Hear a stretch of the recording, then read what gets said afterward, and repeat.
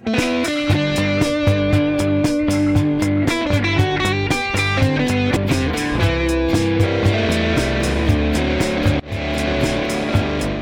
to Manic in Miami. This is Holly, and I'm back with part 2 with Dr. Scott Fisher here at Siegel Trials, who runs all of the psychedelic trials for psychiatric research, which is very exciting. So thanks so much for being here again. Thank you again for having me, Holly. So I'm Scott Fisher. I am a psychiatrist. I'm also the lead facilitator, trainer, and clinical program manager at our Center for Psychedelic Research here at Siegel Trials. So we are what's known as a clinical trial site, which basically means that we do clinical research. We do mostly work in mental health. And our Center for Psychedelic Research is specifically, at least at this point, focused on mental, emotional health sort of problems. So what is depression exactly? Recently, the chemical imbalance theory was all but disproven scientifically, right? So what do you think it is? Yeah, that's a wonderful $1 million question. There's a lot of different ways of potentially answering that. We can say that from sort of a anatomical standpoint, a physiological standpoint, what's happening in the brain. For depression, we are, I think at this point, still very far from a good answer, even though for many years, a lot of scientists have been trying to help answer that question. And it's from probably at this point, just our technologies to really understand the brain and our mechanisms for understanding the brain aren't advanced enough. The brain is such a complicated organ, and the kind of dynamic function of these, 100 billion, nerve cells, neurons that you have in there, and, the trillions upon trillions of, connections that they're making. We sort of, at this point, have settled on a very, very rudimentary way of diagnosing depression. And I don't think it's often understood by maybe even some professionals, much less, just kind of the general layperson, so to speak, how rudimentary this is and how far it is from really accurately probably representing what's happening. It's symptom or criteria-based diagnosis. So there's the DSM, which is sort of the book of diagnosis used by psychiatry and often by psychologists. And these sort of symptom-based diagnoses tend to have the general rubric of if you have, certain number of symptoms, in the case of depression, if you have, 5 symptoms, feeling down, unable to feel pleasure, happiness, feeling tired, having sleep disturbance, appetite disturbance, maybe thoughts of suicide, cognitive, there's a bunch of different symptoms that can go into the diagnosis. If you have these symptoms over the course of a long enough period of time, in the case of depression for 2 weeks or longer, persistently experiencing that, in the absence of any other sort of clear instigating factor, substance use thing, a general medical problem that could be causing this, then that is defined as an episode of depression and you have major depressive disorder. So depression episodes can also happen in the context of bipolar disorder or other sorts of problems. Yeah, so it isn't always major depressive disorder, but an episode of depression is pretty standardly kind of defined. But, it's really worth knowing that's kind of a very artificial way of diagnosing it. Why 5 symptoms versus 4 symptoms? Why 2 weeks versus any amount of time? It's actually pretty arbitrary how these have been chosen. And so from that standpoint, we're really trying to get more of looking at things on a continuum.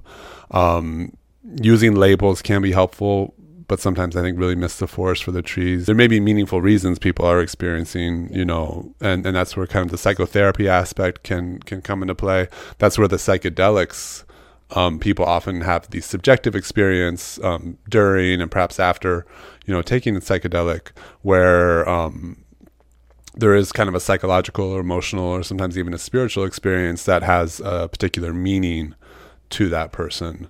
Do you find that reflecting on the subjective experience during the psychedelic trip or journey is something that alleviate some of these symptoms of depression?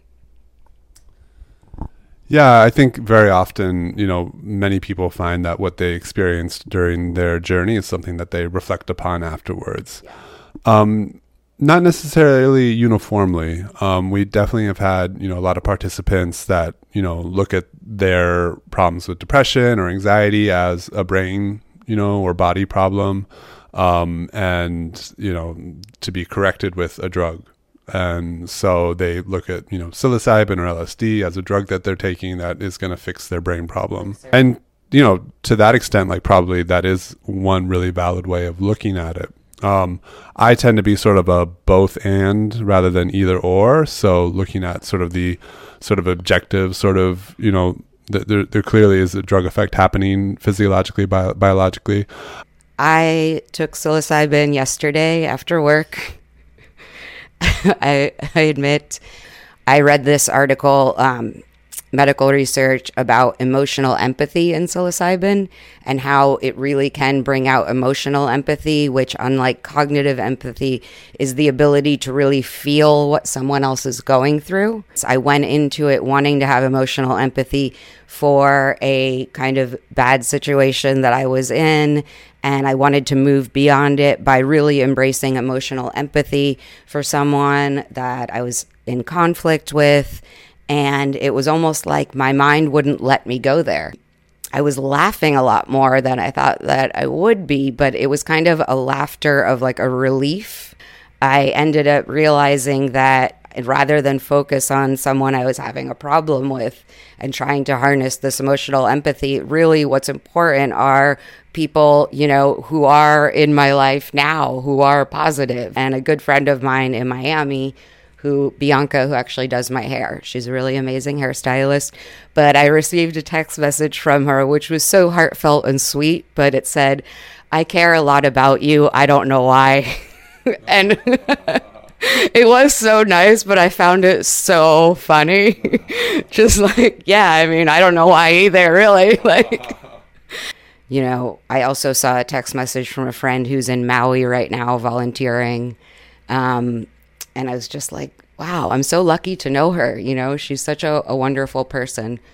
So often we also see people will have an experience where, for instance, we had a person in our drug trial recently, one of our psilocybin trials, who remembered a time when they were 11 years old, and they had a really just incredible summer where they spent it with family that they loved, and they met these new friends, and there was this just sense of power and freedom that really then became absent in their life afterwards.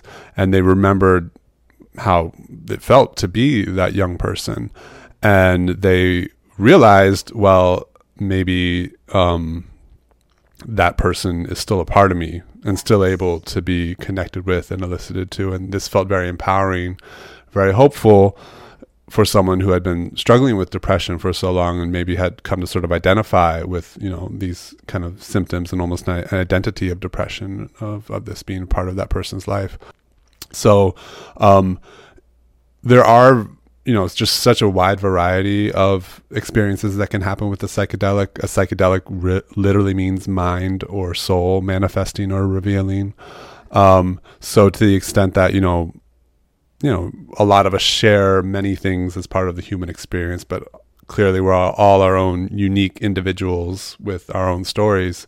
So if someone's taking a drug that is really bringing out something very unique and individual about them, then there's going to be, every person's different with their journey. There are some underlying factors being examined sometimes. For instance, emotional breakthrough is looked at as one potential subjective healing mechanism that could be examined. So people feeling like they're able to finally face emotions that they were suppressing or avoiding, people fully experiencing emotions that then they feel a cathartic release afterwards. Various sort of mechanisms there where they feel like they're breaking through some sort of emotional pattern that had been ingrained. Yes. That's one, that we'll do. We'll ask them afterwards through kind of these measures, how much did this experience reflect, those sort of concepts. Psychological insight is being another one where people will recognize, oh, like, I recognize that now I had ingrained this thing that my mother had done, and that kind of somehow had perpetuated, my depression, that inner voice that had become kind of people, very often, aren't able to see those things very clearly. Yeah. And a psychedelic can sometimes give these sort of aha, like light bulb moments, like, oh, and these things can happen, just to people at any point, and, in a psychotherapy, but, psychedelics, we think maybe are doing that, on a more common basis. And then, another, I mentioned this a little bit earlier, sort of a spiritual or mystical type experience where people all of a sudden are taken often out of kind of their general sense of being a separate kind of human being, self, disconnected, from the universe, where they start to see that they are part of, some sort of unity, something that is all connected, and something that maybe means something very beautiful, and people can have deep feelings of love or bliss or peace. And could that be a healing mechanism for some people as well? On the other hand, there are people that can have challenging experiences with a psychedelic and can feel paranoid, can feel, devastatingly difficult or challenging emotions. And we so far don't feel like we see this too often in our drug trials because we do the preparation. They're very highly, we do commonly kind of have intention setting being part of our preparation sessions and suggest to people going in with some sort of loose intention of, what you want to get out of this. And some people will just say, I want to feel better, that's fine. And other people will be like, well, I want to, understand my depression, or, I want to look at this problem I'm having in my life. I want to figure out something about my career, someplace that they're maybe feeling stuck or have, a question that needs answered. And we tell people, this is a loose intention setting. Don't necessarily expect that it will be directly served, although it might be, and it might be really, what you kind of dwell on during your dosing and kind of examine more. But it might not. It might go a completely different direction. And it might also be that your intention is getting served by a very unexpected way, which is kind of, I think, what I'm hearing, may have happened with you. Yeah, with me, the intention was served in the sense that, just forget about this and allow yourself to be happy instead of dwelling on it. So it's kind of that did serve the intention that way. And I will admit, things changed. I was crying, this emotional empathy. And then for some of it, I could not stop obsessing over how cute my cat is. Yeah. Yeah. And then, so I think that we do see that sometimes what will happen. Or that, the trip will take a completely different turn that in no way was related to their intention whatsoever, but was still somehow important for it to happen that way. But also hearing just like you connecting with certain aspects of, your environment that, really brought you into the present moment in really meaningful ways, whether it's, really admiring the beauty, of your cat and, what that connection can be so powerful. Here in South Florida, there's, beautiful nature that we can access, and maybe don't always, in our busy day-to-day lives, take the time to, connect with, or go to the beach or things like that, people will often kind of have these moments of like kind of simplicity where it's like, oh, like there's really easily accessible moments of joy or peace or connection or presence to be had in my day-to-day that they can have during the dosing session, and maybe thereafter that can be part of their integration to spend more time with their pet, in an intentional way, to spend more time in nature. People often will feel more connected to nature afterwards. I could look out and see that in the darkness, lights from a building were lighting up this beautiful, similar tropical flora outside of the window. And I was laughing at that. I was like, why am I covering this up? It's so beautiful. I'm covering it up with like fake curtains of the same thing that's real and out the window. And I started thinking about that kind of metaphorically, and I found it so funny, which is kind of some of psychotherapy, right? Your therapist can point things out and recognize things that you just can't see yourself. And I felt like that the psilocybin kind of did that for me last night. Do you think that psychedelics could, in certain people, prevent suicide and suicide attempts? Yeah, I don't know that I know the answer to that question, but let's say it does turn out like it, all the promise that it's shown, for instance, for treating depression, MDMA for treating post-traumatic stress disorder, if these really are, providing healing mechanisms for, these serious kind of emotional and mental health sorts of problems, then it would make sense that it's possible. But there's really, at this point, no data that would necessarily support that. But we don't necessarily have a lot of interventions in psychiatry and mental health right now that have been, shown to really help reduce the risk of suicide. There's only really a handful. So that's an area that we really, want to have better treatments. And I would hope that, psychedelics might represent, a promising area there. Yeah. Rather than just prescribing an antidepressant, it's sort of a combination of using a psychotropic substance in combination with therapy, vary and mesh together rather than separate. Is that kind of how you would view it as well? Yeah, so this is like, I would say like a kind of, I don't know if controversial is quite the right word, but there's a lot of differing opinions on kind of what should be packaged in with a psychedelic sort of drug treatment. At this point, you would have very few people saying that someone should just be able to go to Walgreens and get their prescription for LSD and go take it however they want, without any supervision. So the model certainly seems that it will be that someone will get, a careful evaluation, like you would have to do probably for any, sort of psychiatric evaluation, regardless if it's going to be for a psychedelic or not. But, just as in-depth as any other sort of psychiatric evaluation to make sure someone is a suitable candidate. And then to have some sort of preparation session with, a therapist or someone who, knows a lot about the psychedelic being used and can kind of help, tell the person, here's what you experience, and for it to be taken in a supervised, sort of clinical setting. The FDA is not really used to evaluating psychotherapy as part of the drug trials. And at this point, we haven't really gotten much indication that they have much interest in delving too much into that, although it's clear that many people there recognize that the psychological support is likely a very important part of the safety and perhaps of the effectiveness. MDMA is likely to be approved by the FDA, knock on wood, for post-traumatic stress disorder within the next year or so. It's at least there will be a new drug application submitted probably very soon by the sponsor of those drug trials, the group called MAPS, or the Multidisciplinary Association for Psychedelic Studies.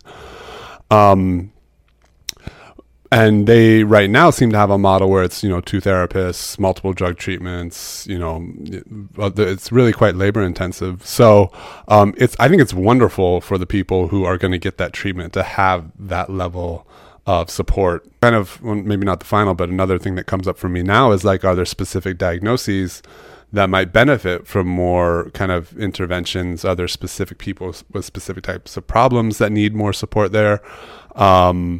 There's kind of a wider body of evidence showing that even for like, say, standard antidepressants, people tend to do better if that's combined with psychotherapy. So I think, medicine, psychiatry in general, there's been a lot of focus on, I think, using drugs as kind of the standard of treatment. And that is probably due for a lot of reasons that has happened. But, more and more, I think people are recognizing that alone doesn't work for a lot of people.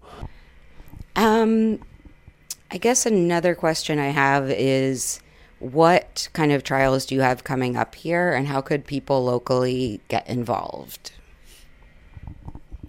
Yeah, so if people are interested in, kind of seeing if they're eligible for our trials or referring, friends, family, going to our website would probably be the best way, segaltrials.com, SEGAL trials, TRIALS.com. It's very easy to go to that website and kind of be able to navigate, and kind of enter your information, and someone will call you. You also find our phone number on the website where you can call. So we are currently actively recruiting for 3 psychedelic studies. 2 are for medication treatment resistant depression. So where people have tried 2 or more antidepressants and not really gotten an adequate response to those drugs. So that's why they call it kind of medication treatment resistant depression. One using psilocybin as kind of the thing that we're investigating for the treatment resistant depression, and another one for 5-MeO-DMT, which is a different type of psychedelic. So those are 2 kind of what we would call like studies for a clinical, population, people suffering from depression, people who have not gotten help from 2 or more antidepressants that they've tried. We're also recruiting for a study that we would say is more recruiting for what's called like a healthy population. So people who haven't had really any previous kind of mental health problem or diagnosis or treatment, people who are in good physical health. We're really not looking at the effectiveness of it's also for 5-MeO-DMT. We're not really looking at the effectiveness of this for a specific sort of problem, but really just looking at safety of the drug being given in what's known as kind of a clinically healthy population. So that's another one that we're recruiting for as well. So the few friends I have who do not have mental health problems could possibly participate. Yes. Just kidding, kind of. I just keep thinking of the Zoolander line. I don't know if you remember the movie Zoolander with Ben Stiller and Owen Wilson. And Owen Wilson, Hansel's character, he comes back from like some island and he's like, we were just tripping with monkeys or something, changed our whole perspective on shit. And it's like... And it's so funny, but I think it really does. And actually, one last thing. What is the certification that you received in psychedelics in San Francisco? What is that exactly? Yeah, so in 2018, I did a certificate in psychedelic therapy and research at the California Institute of Integral Studies, which is in San Francisco. And so that's a program designed at... mostly kind of clinicians. I think also some, religious kind of clergy, et cetera, are able to participate in that program as well, for helping kind of know about the different psychedelics, how to do the preparation, the dosing, the integration. So it's really targeted, that one, at kind of mostly healthcare workers. That was one of the kind of the first programs and one of the main programs still at an accredited institution. But, as these become approved treatments, we're likely to see, more and more people wanting to offer this sort of training and things like that. Yeah. That is wonderful. So thank you so much for taking the time again. And yeah, I don't know what else to say. My cat's really cute. Try it out. Maybe participate in a trial. I don't know. And thank you. Yeah, thanks so much. Really appreciate, spending this time with you. And definitely for any of the listeners who have questions or want to get involved, definitely go to our website and get more information. Great. Bye, everyone. Thanks.